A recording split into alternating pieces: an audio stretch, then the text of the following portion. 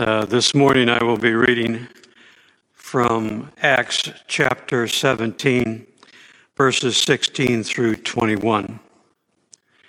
Hear the word of the Lord. While Paul was sitting waiting for them in Athens, he was greatly distressed to see that the city was full of idols.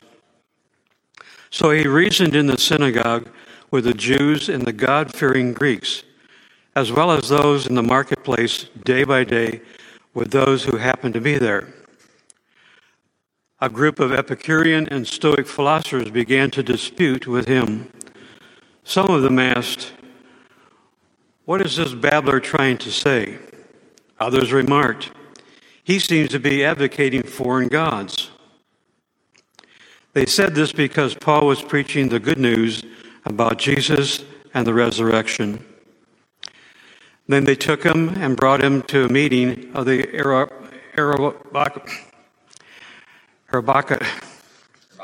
Areopagus, thank you, where they said to him, "May we know this new teaching is that you are presenting. You are bringing some strange ideas to our ears, and we want to know what they mean." All the Athenians and the foreigners who lived there spent their time doing nothing but talking about and listening to the latest ideas. That was hard. I had somebody come up to me earlier this morning and say, "Boy, I'm glad I wasn't the reader for this Sunday, because there are a lot of names in there." Hey, if you've ever heard something that Christians believe or have taught, and you thought, "Man, that's just crazy," well, you're in good company, because there were people during this time when Paul was sharing this message that felt the same way. What is this guy babbling about, right?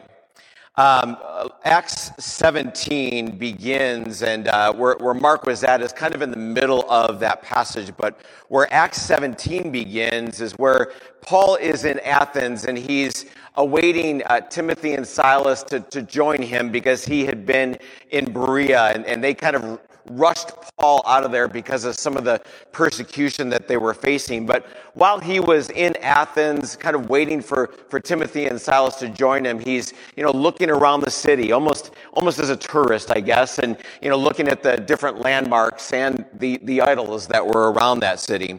But Luke 17 begins by saying that, and this is Luke, he's talking about, he's following along with Paul, giving the history of what's happening. And he says that Paul, it was his practice that he would often go into the synagogues in order to share with them from the scriptures, explaining how the Messiah must first suffer and then rise from the dead. And he's explaining from the scriptures, this isn't New Testament, this isn't Second Testament stuff, this is First Testament, this is the first testimony. He's reaching, as we've seen over and over and over again, into the prophets and sharing with his brothers and sisters in the Jewish faith that the long-awaited Messiah, the one that they were longing for, is Jesus. And that he was proving this and giving reasons for why they should believe in him. And in that text, it says that some were persuaded, but others made trouble. And so that's kind of where Paul is left off, where people are making trouble for this. And so we see in this, even the aftermath of what's happening. What we've been doing through this math of the life, death, and resurrection of Jesus. And we've noted that this movement died when Jesus died, but something breathed new life into that movement, and that breath of life was Jesus being resurrected and his Holy Spirit being poured out upon his people. And what we've been doing with this isn't necessarily going, chapter by chapter, verse by verse, that kind of thing. We've just been taking a couple different things as we've been going through this over the course of the past month now. We'll be done by the end of this next month. But my encouragement to you is we pay some attention to Paul's message out of Acts 17, that you personally would read Acts 16, 17, and 18, that this is kind of a reading plan that we're on. And so we are we are in Paul's message to the Areopagus. And what we've been doing with this isn't necessarily looking at the acts of the apostles. We've been looking more at the teachings of the apostles because it was their teachings and not necessarily their acts that were getting them in trouble. It was what they were saying that led to them being persecuted. And so Paul was brought to a hill in Athens, Greece, and it was called Mars Hill. Maybe you've heard of this place before, but it's a Roman name. It comes from the name Ares, Areopagus, meaning rock. And Ares was the Greek god of war, according to Greek mythology. And this hill was the place where he stood trial before other gods for the murder of Poseidon's son. It rises some 370 feet above the land below. It's not far from the Acropolis and the marketplace. And so Mars Hill actually served as a meeting place for the Areopagus court, the highest court in Greece for civil, criminal, and even religious matters. And under Roman rule at the time of Paul, Mars Hill was still a very important meeting place and this is where laws were discussed. And so you have these Epicurean and these Stoic philosophers. They hear about what Paul is saying, and some are like, oh, what is this guy babbling about? He's talking about the resurrection of this dead prophet. But others, they wanted to hear something more. They're like, oh, what is this new teaching? And so they invited Paul to the Areopagus to talk about this. And so just to give you some background as to the beliefs of these philosophers at that time, Stoic philosophy claimed that the main purpose of life was to ascend above all things. They held a pantheistic view, which means that God is everyone and in everything. This is all about might be from, and I'm not going to get his accent down right, but you'll probably know where this is coming from. Size matters not. Look at me. Judge me by my size, do you? I think Steve could probably do a better impression of Yoda than I can. I won't continue with his voice, but he says this, and well, you should not, for my ally is the force, and a powerful ally it is. Life creates it, makes it grow. Its energy surrounds us and binds us. Maybe I got to. Luminous beings, are we not? Anyway, this crude matter, you must feel the force around you, here between you, me, the tree, the rock, everywhere, yes, even between the land and the ship. This is pantheism. This is the definition of pantheism. And so their view would claim that everyone and everything is God. So, it would include these idols that Paul was walking around, slabs of marble, a bird, human waste, kind of gross. But they could all be considered God from this point of view. And so other philosophical schools had dramatically different worldviews, which is why they would often come here to the Areopagus to talk about these things, because they just loved to debate philosophy and religion. And they were intrigued by what Paul had to say about Jesus being resurrected. And so when Paul arrives in the city and he's kind of looking at the different idols, he's seeing that it's just wholly given over to idolatry. Maybe things like materialism, where it's focused on things, or entertainment, focused on pleasure, humanism, focused on self-empowerment. And it's not far from these idolatries that Paul found himself within this culture. So our culture and their culture were very, very much alike. So these Epicureans were disciples of Epicurus some 300 years before Paul arrives on the scene.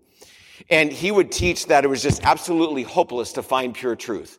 He was more about finding pleasure through experience.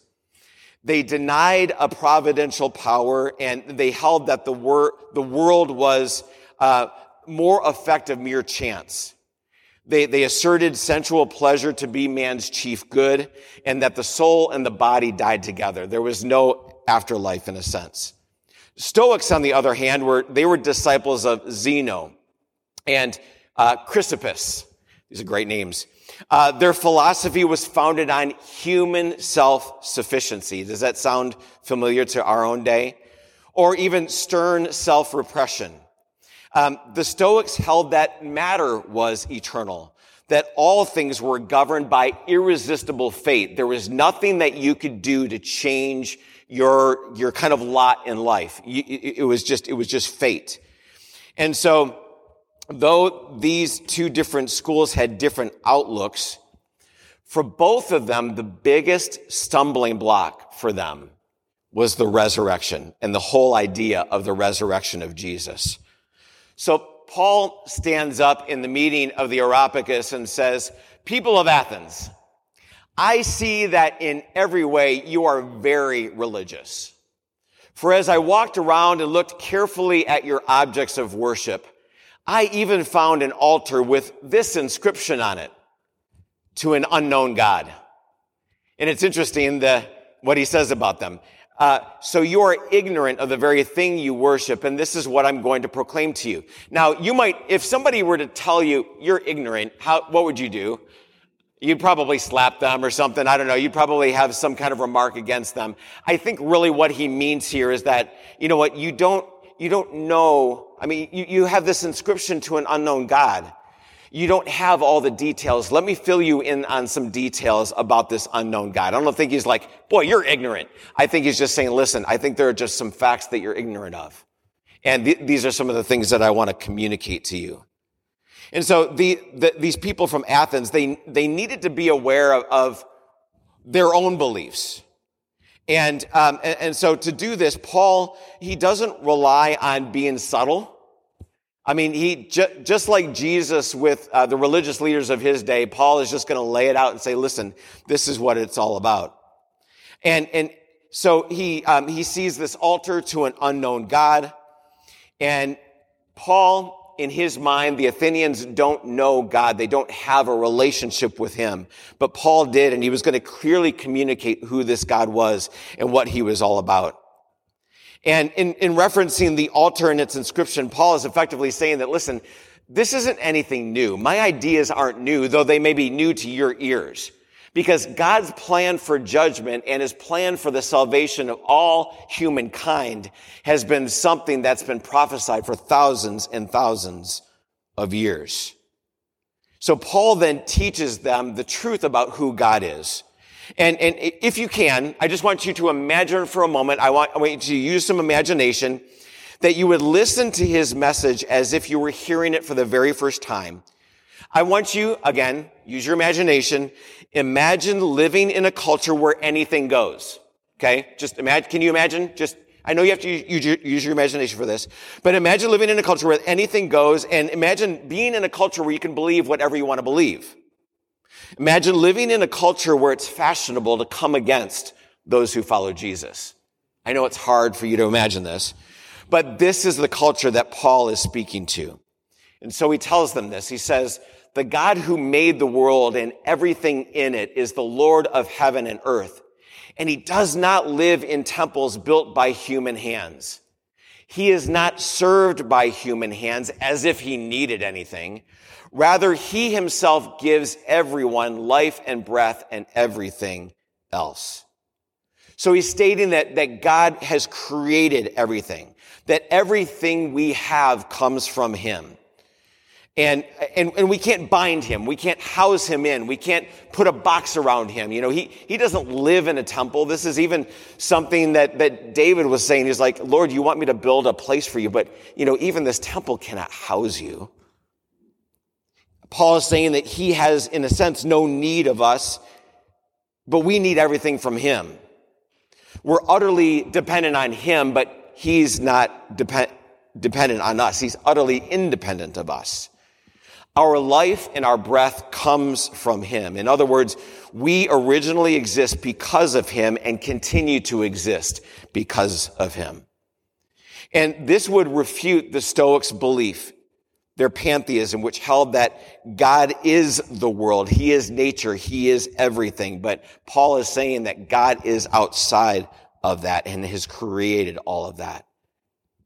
And I just find it interesting that for a Jew who believed that God lived among his people from the tabernacle days, and then when they built the temple, they had this picture of what it meant for God to live with them, to tent with them, to be with them, to abide with them. It's Paul who says God does not live in temples built by human hands. But I love it that in a couple places, Paul is going to say that your body is the temple of the Holy Spirit. So honor God with your bodies. Paul will go on to say that he made all of us as one blood, as in verse 26, that though there are many tribes and nations, there is only one race, the human race. The Bible nowhere divides us into different races. Racial division is a man-made division. We're bound by God's determination of timing and location. We live where we live because of God. We're made to live in different areas. Different nations rise up and they fall because of God's providence. And the task of seeking him is not difficult. I love this next passage, which I'll get to in a moment.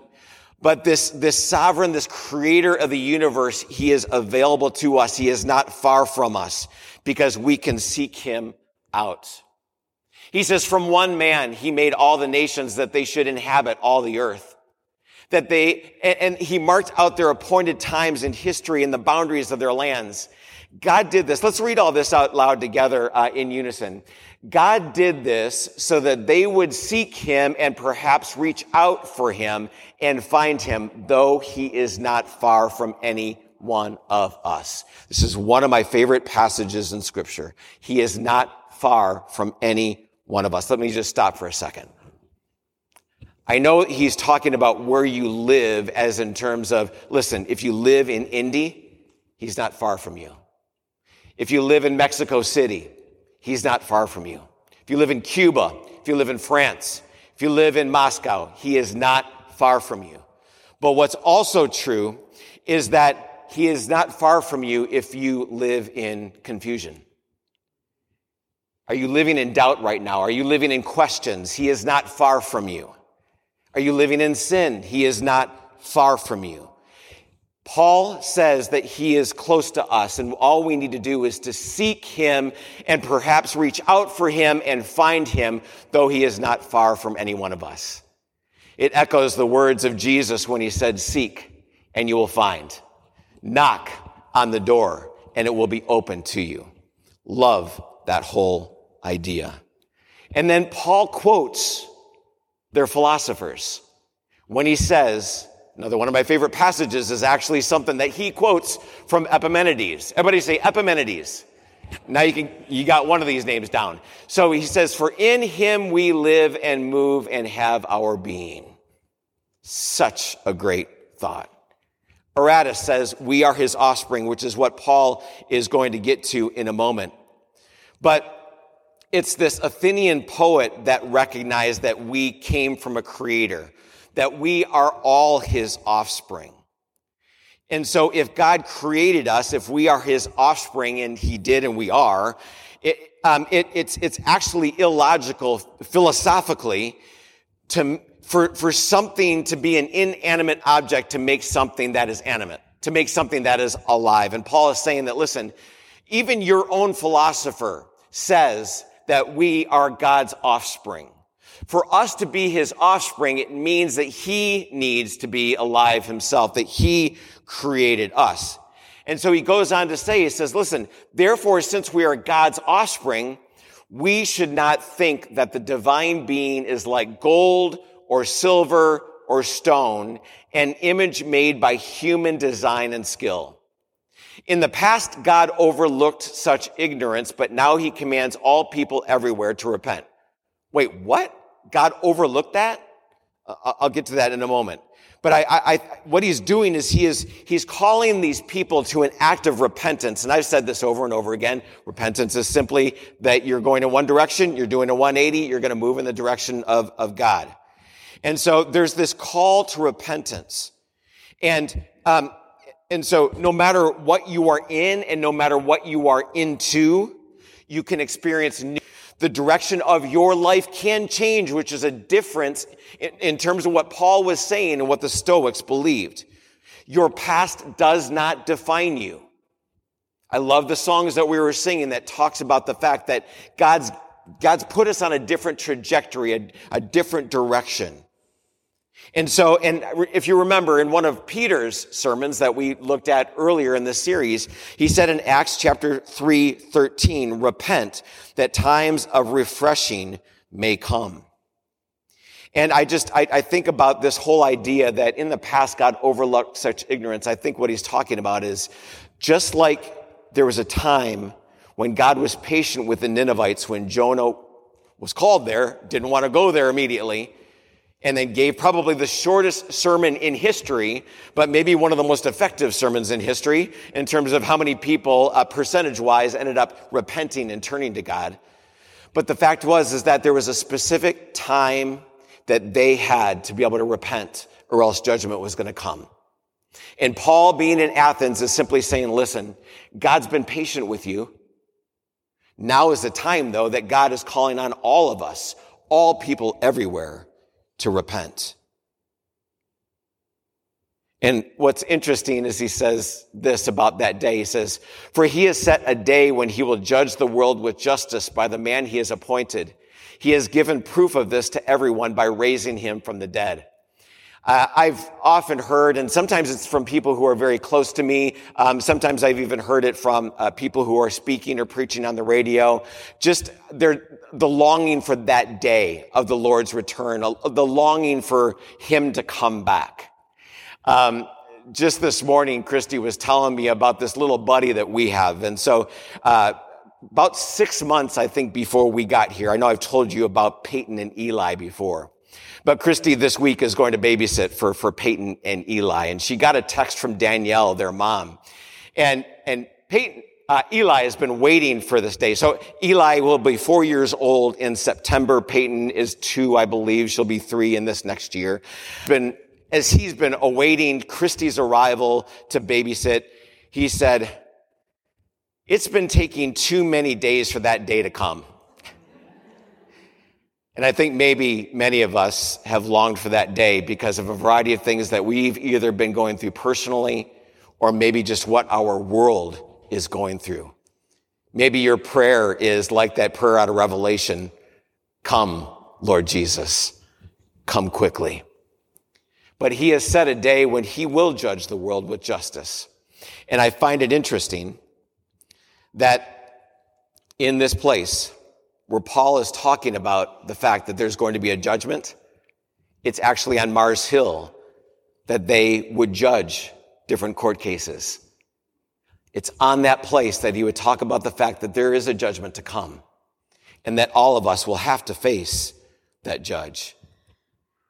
And God has proven this to everyone by raising this judge from the dead. And when they heard about the resurrection of the dead, some of them sneered.